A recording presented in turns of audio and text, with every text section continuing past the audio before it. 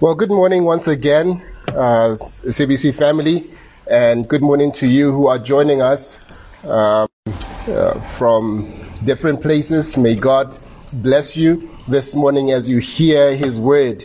May God use His word to comfort you and to encourage you in His grace. We have been again on lockdown. For these past Sunday, we were also live broadcasting live here on Facebook, and even today we are still doing that. And I do hope that you are doing well, that you are keeping strong in the grace that is found in Christ Jesus. This morning we'll still go through God's word. I want to take you to John chapter 14. Verse 1 to 14. John chapter 14, verse 1 to 14. And the title for the sermon this morning, is Hope for Troubled Hearts. Hope for Troubled Hearts. Let us take this time and bow before the Lord in prayer. Our dear Heavenly Father, our Lord and God, we want to thank you for your word that is sharper than any double-edged sword. Your word that pierces to the division of the soul and the spirit, the joints and the marrow. Your word that searches our hearts. And nothing, Lord, can be hidden from your word. We pray that you will search us and know us. You will speak to us clearly from your word. That our hearts will be responsive to your truth. That our minds will understand, that our will be bent to your will. Father, help us. Help us know you. Help us love you. Help us glorify you with our lives. In the precious name of our Lord and Savior Jesus Christ, we pray this. Amen. Today I want to address our difficulty as we are experiencing and feeling, I think, as a church. When you consider the year that is past, 2020, it has been hard. It has been a hard year for us. It is the testimony of every individual that 2020 was a hard year. We were isolated. Our loved ones, some of them died. Jobs were lost. Relationships broken. Our church is facing a lot of difficulty. And we are not sure when or if it's going to end, even as we look forward to this year. Now the question is, how do we respond? Today I want us to consider what God's call for His people in difficulty looks like. We're going to look at John chapter 14, verse 1 to 14. So let's begin with setting the stage, or looking at the setting of John chapter 14. There, the current situation is reflected in what the disciples are facing. The disciples are facing pain. The pain we see is with discipleship failure. In John chapter 13, Jesus predicts the pain of Judas's failure. He just left the Last Supper. Judas will lead the religious leaders to arrest Jesus, and he will betray Jesus. We'll see Judas's failure. Jesus predicts Peter's failure as well in John chapter 13. Bold Peter will deny Jesus. Not just once, but Peter will fail 3 times. We'll see Peter's failure as well. The disciples are also facing Jesus' absence. In John chapter 13, Jesus said he's departing. Jesus is going. Jesus is leaving. And they can't follow him. That there's the pain of Jesus' departure here. In their pain, how do they respond to Jesus' absence? In the difficulty, how should we respond? Or how should they respond when they consider the departure of Jesus? their pain and Jesus' absence is paralleled with our own lives. Like the disciples, we live in pain. We experience loss, fear, and confusion. And we wrestle with Jesus' lack of presence. We wonder where Jesus is. An example of our pain is what we've lost, is that we've lost loved ones. And we feel the pain of their loss. Their bed is made, but their bed is empty. Their clothes smell of them, but no one wears them. The things they loved surround us, but no one uses them. We call their phone to hear their voice, but no one answers. We go to their house thinking we'll see them, but no one is home. No one is home. With COVID-19, some of us couldn't even say goodbye. You see, loss isn't the only difficulty we experience. There are countless other difficulties that we are experiencing. There's unemployment in a devastated economy. There's the loneliness each of us feel. There's our own depression and anxiety. And to add to the pain, Jesus isn't present. We can't see him. We can't hear from him or gain his perspective. Jesus is not with us, it seems. In our pain, how do we respond to the absence of Jesus? The big idea of John chapter 14 is that in our pain, we should trust Jesus and see his presence with us. We are going to see 3 quick commands and 3 truths of Jesus' presence. So let us read our passage. This is what the word of God says, John chapter 14, verse 1 to 14. I read from the ESV. Follow me as I read God's word. Let not your hearts be troubled. Believe in God.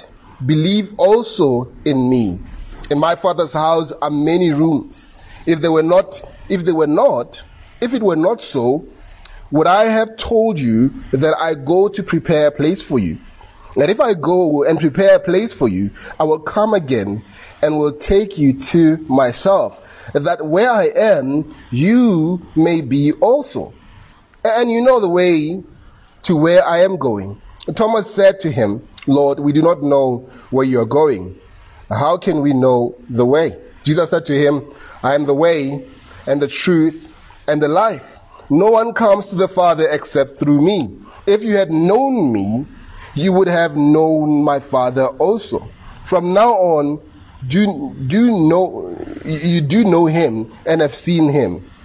Philip said to him, Lord, show us the Father, and it is enough for us. Jesus said to him, have I been with you so long, and you still do not know me, Philip? Whoever has seen me has seen the Father. How can you say, show us the Father? Do you not believe that I am in the Father and the Father is in me? The words that I say to you, I do not speak on my own authority, but the Father who dwells in me does his works. Believe me that I am in the Father and the Father is in me, or else believe on account of the works themselves. Truly, truly, I say to you, whoever believes in me will also do the works that I do. And greater works than these he will do, because I am going to the Father. Whatever you ask in my name, this I will do, that the Father may be glorified in the Son. If you ask me anything in my name, I will do it. This is the word of the Lord.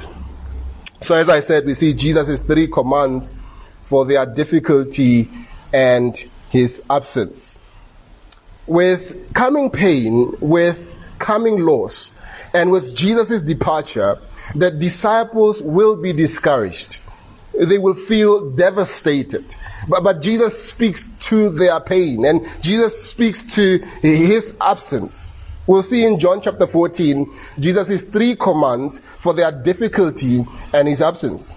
The first command is found in verse 1, when he says, let your hearts not be troubled. Let your hearts not be troubled. But how can they be at peace? How can they be calm Remember the next couple of days, right? The disciples will be devastated. Jesus will be arrested. He will be mocked. He will be beaten. He will be put on trial, and he will be crucified. He will die and be buried.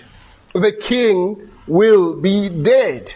The disciples have a great reason to be concerned and confused.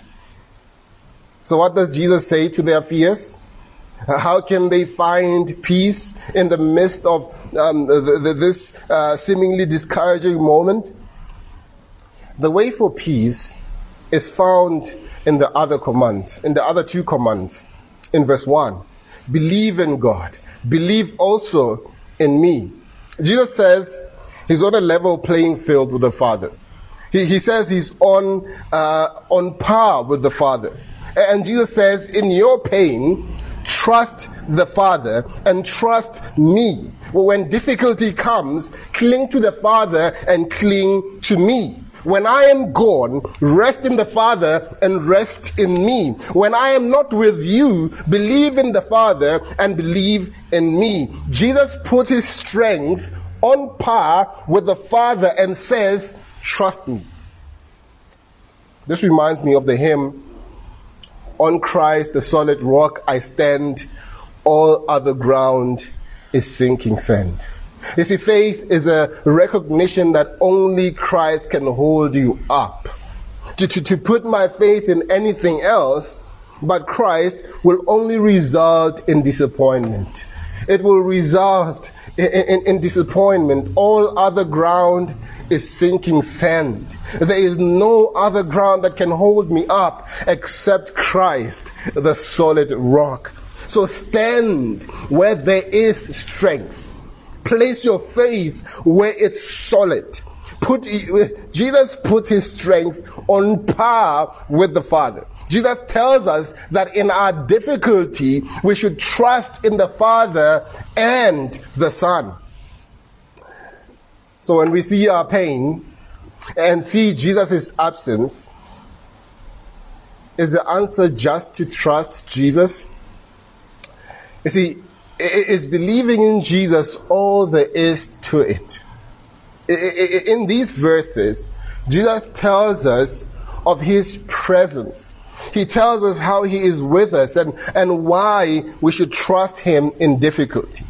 Our first truth is this: Jesus will be with us in eternal life. Jesus will be with us in eternal life. So in difficulty, Jesus gives hope. In loss, there's eternal life. And in his absence, there's his future presence. One day, Jesus will always be with those who believe. Let's see Jesus describe his future presence here. In verse 3, Jesus says he will prepare a place for you. When Jesus leaves, he's getting eternal life ready.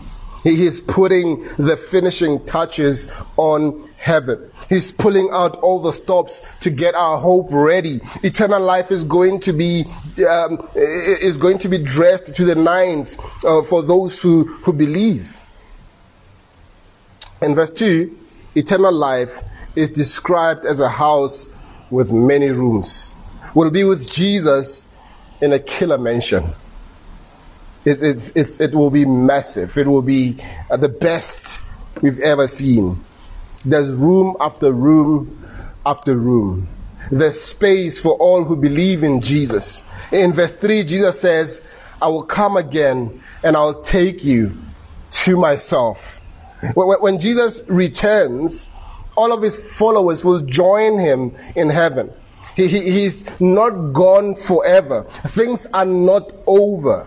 When Jesus returns, he will bring us to join him in eternal life. Believers, eternal life speaks to our pain. We can anticipate his future presence. But who goes to eternal life? Who gets access to Jesus' future presence?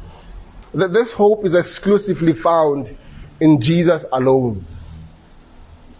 In verse 6, Jesus says, he is the way, the truth, and the life. Jesus is the way because he gives access to eternal life. He's how we go to eternal life.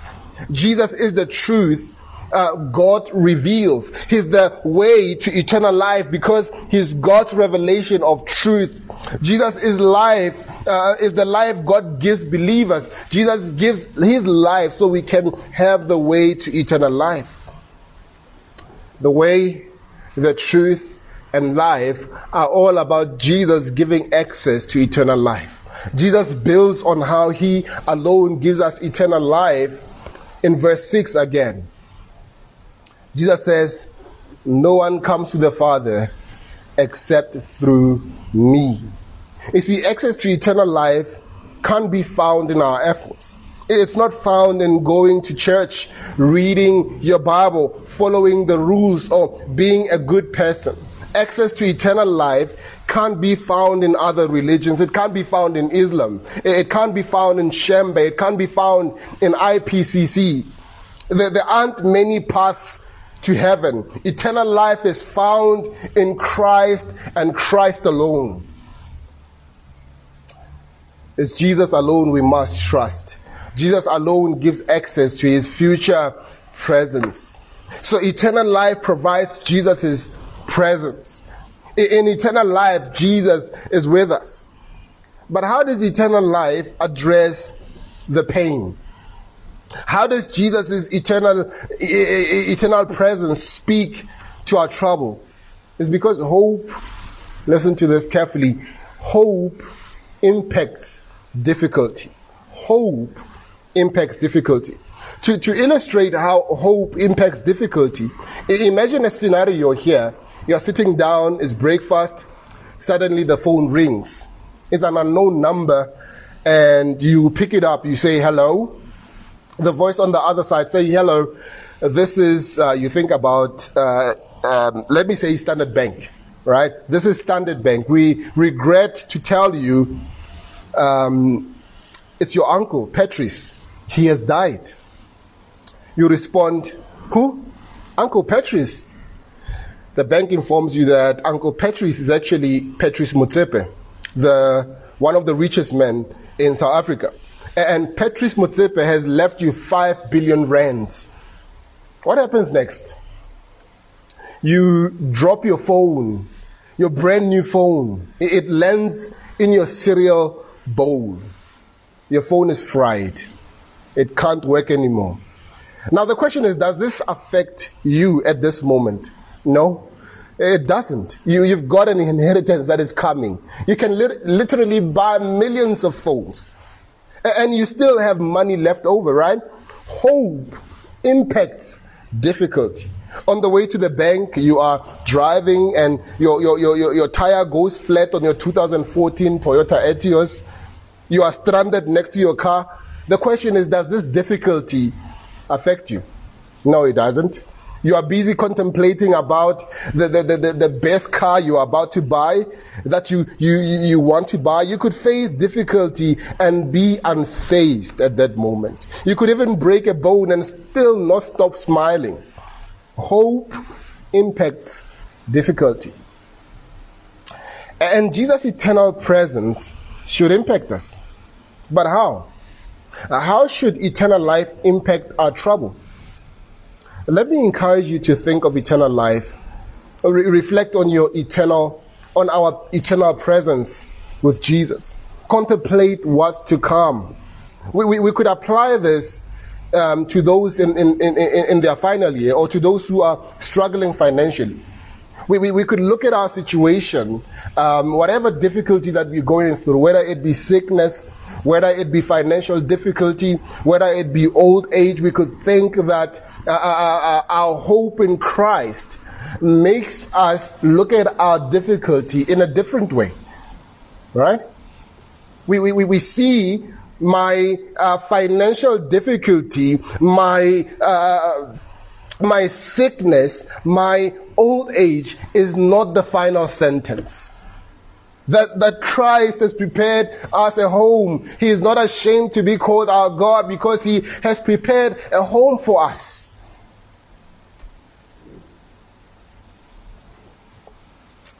So this first truth of Jesus' presence is that he will be with us in eternal life. What's the second truth of Jesus' presence? The second truth of Jesus' presence is that Jesus is with us.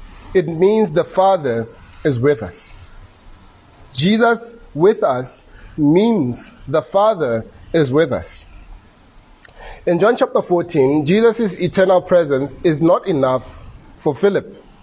Philip wants more of the departing Jesus. Philip wants to see the Father to believe. In verse 8, he makes a request to the Father to see the Father.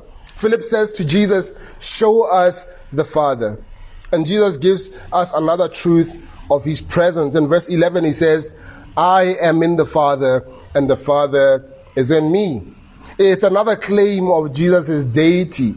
He is claiming equality with the Father. Jesus is in the Father. The Father is in Jesus. There's complete unity between the Father and Jesus. When Jesus is present, so is the Father. When Jesus is with us, so is the Father. So how are Jesus and the Father one? How can Jesus' presence mean the Father's presence? This points us to the doctrine of the Trinity. The doctrine of the Trinity affirms three things. First of all, it is that there's one God, right? Only one God. There are not many gods. There are not three gods. There's one God. The second thing the doctrine of the Trinity affirms is that God is three persons. The three persons are the Father, the Son, and the Holy Spirit. The third thing the doctrine of the Trinity affirms is that each person is fully God. The Father is fully God, the Son is fully God, and the Spirit is fully God. So in the Trinity, the Father and the Son and the Spirit are one. There's unity. This means that if Jesus is with us, the Father is with us. So let's look at what the openness of the Father and the Son mean for our loss. Let's apply this to relationship strains we are facing in this season. With COVID-19, friendships are strained. Old arguments have crept up. Friends and family refuse to speak, and in anger we wonder, God, what are you up to? Won't you speak to me? Won't you tell me? What are you doing? But if we are a believer and are facing broken relationships, we must reflect on who we know. Jesus is more than a good teacher, isn't he? He's more than a holy man. To believe in Jesus is to know God himself. As relationships break, you know God who flung galaxies into the sky. As friendships distance, you know God who formed the atom. As fights continue, you know God who filled the oceans, sky, and land with life. This is because we know Jesus, and Jesus is one with the Father. Jesus is with us. It means that the Father is with us as well. We should find comfort in that we know God himself. So the first truth is that Jesus will be with us in eternal life. Right? The second truth is that Jesus with us means the Father is with us. What is the third truth of Jesus' presence? Why trust the departed Christ? The third truth of Jesus' presence is Jesus is with us through prayer. Jesus is with us through prayer. After Jesus' departure, he's going to do amazing things through his followers. Jesus tells us of our part in his new season of work in verse 12. When he says, listen to this, truly, truly I say to you, whoever believes in me will also do the works that I do, and greater works than these he will do. Jesus says, my power will so move through my people that you'll do greater things than I have done. But how are we going to do greater things than what Jesus has done? You see, after Jesus ascended to the Father, just consider the incredible work that Jesus has done while on earth. Jesus only preached in Palestine. He preached only in Palestine. Jesus occasionally ministered to Gentiles. Jesus had a small reach, if you think about it. But while Jesus is in heaven, the gospel is reaching millions and millions of people. Some 2 billion people claim the name of Christ around the world. In other words, the gospel is transforming our world. Jesus is doing greater work through his suffering people. But how is Jesus doing these works? What's the power behind these great works? Well, Jesus tells us of this power in verse 13. He says, whatever you ask in my name, this I will do. You see, prayer is the power behind these greater works. Prayerful people is how Jesus performs these greater works. The disciples have deep, unending needs, but prayer provides from God's abundant and limitless resources. Jesus responds to our prayer. Jesus is with us in prayer, and we must pray. Jesus builds upon the power behind these great works. He builds on prayer's power in John chapter 14, verse 15 to 31. There you'll see Jesus' presence through the Spirit and how the Spirit works through God's prayerful people. But today we'll focus on Jesus' presence through prayer. So if Jesus is with us in prayer, and if we are to pray in Jesus' name, how do we pray in Jesus' name? It's certainly, and I must say this, it's certainly not a magical formula to get stuff, right? The fact that we should pray in Jesus' name, it does not mean that all of a sudden it's an abracadabra kind of thing where we snap our fingers and get stuff. We don't pray saying, dear God, I want a Lamborghini, please. So make sure it's lime green. In Jesus' name I pray. We don't do that. That's not what it means. Jesus never explicitly says what it means to pray in his name. But here are a couple of my thoughts here. The first thing praying in Jesus' name means is to pray for God's purposes and desires. Our family doesn't believe, we pray for their conversion. We have conflict with other believers, we pray for spiritual growth. The sickness, we pray for God's glory through physical healing. In difficulty, we pray for God's purposes and desires. The second thing praying in Jesus' name means is to pray in humility. To pray in humility. In other words, God, we pray that God, not my will, but your will be done. We say, God, you know better. Your timing is better. Your way is better. In difficulty, we must pray humbly before God. This is what it means to pray in Jesus' name. So what does it mean if the departed Jesus is with us in prayer? In our suffering and difficulty, are we praying to our present Savior? In our loss and frustration, do we call out to a present Jesus? Consider this. If God said yes to all your prayers in the past week, what would happen? If God answered all your prayers with a yes, the prayers that you prayed the past week, what would happen? Would our kids who have run from God profess faith? Would our loved ones who are sick be healed? Would our broken relationship find restoration through the gospel's power?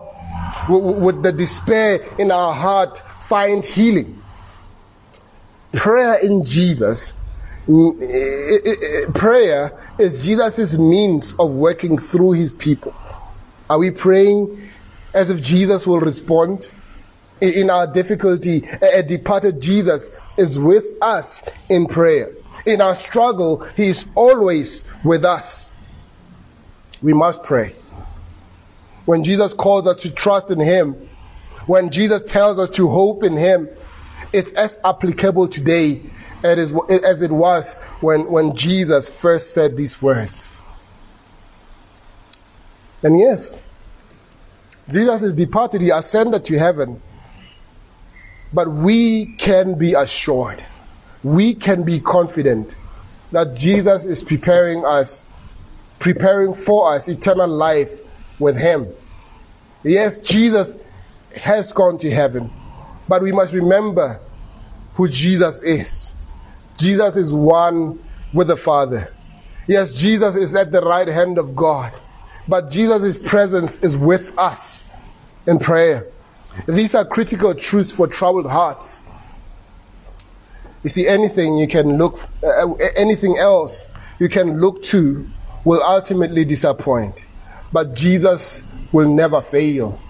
As that hymn that I quoted, "On Christ, the solid rock, I stand. All other ground is sinking sand." Where is your hope in these difficult and troubled times? May God bless your heart as you consider these solid truths from his word. Let us bow our heads in prayer. Our dear Heavenly Father, we thank you. We thank you for the hope that you offer us in your word. We thank you that we are not a people that are without hope, that we have Christ, that we have your promises, we have the assurance of your presence in our lives. Thank you, Lord, that we can draw near to you. Thank you that we can trust in you and glorify you with our lives as we wait. And as we wait in this world, we pray, Lord, that you will be glorified, that you will be honored in our lives, that we will find hope in you always. In the precious name of our Lord and Savior Jesus Christ, we pray.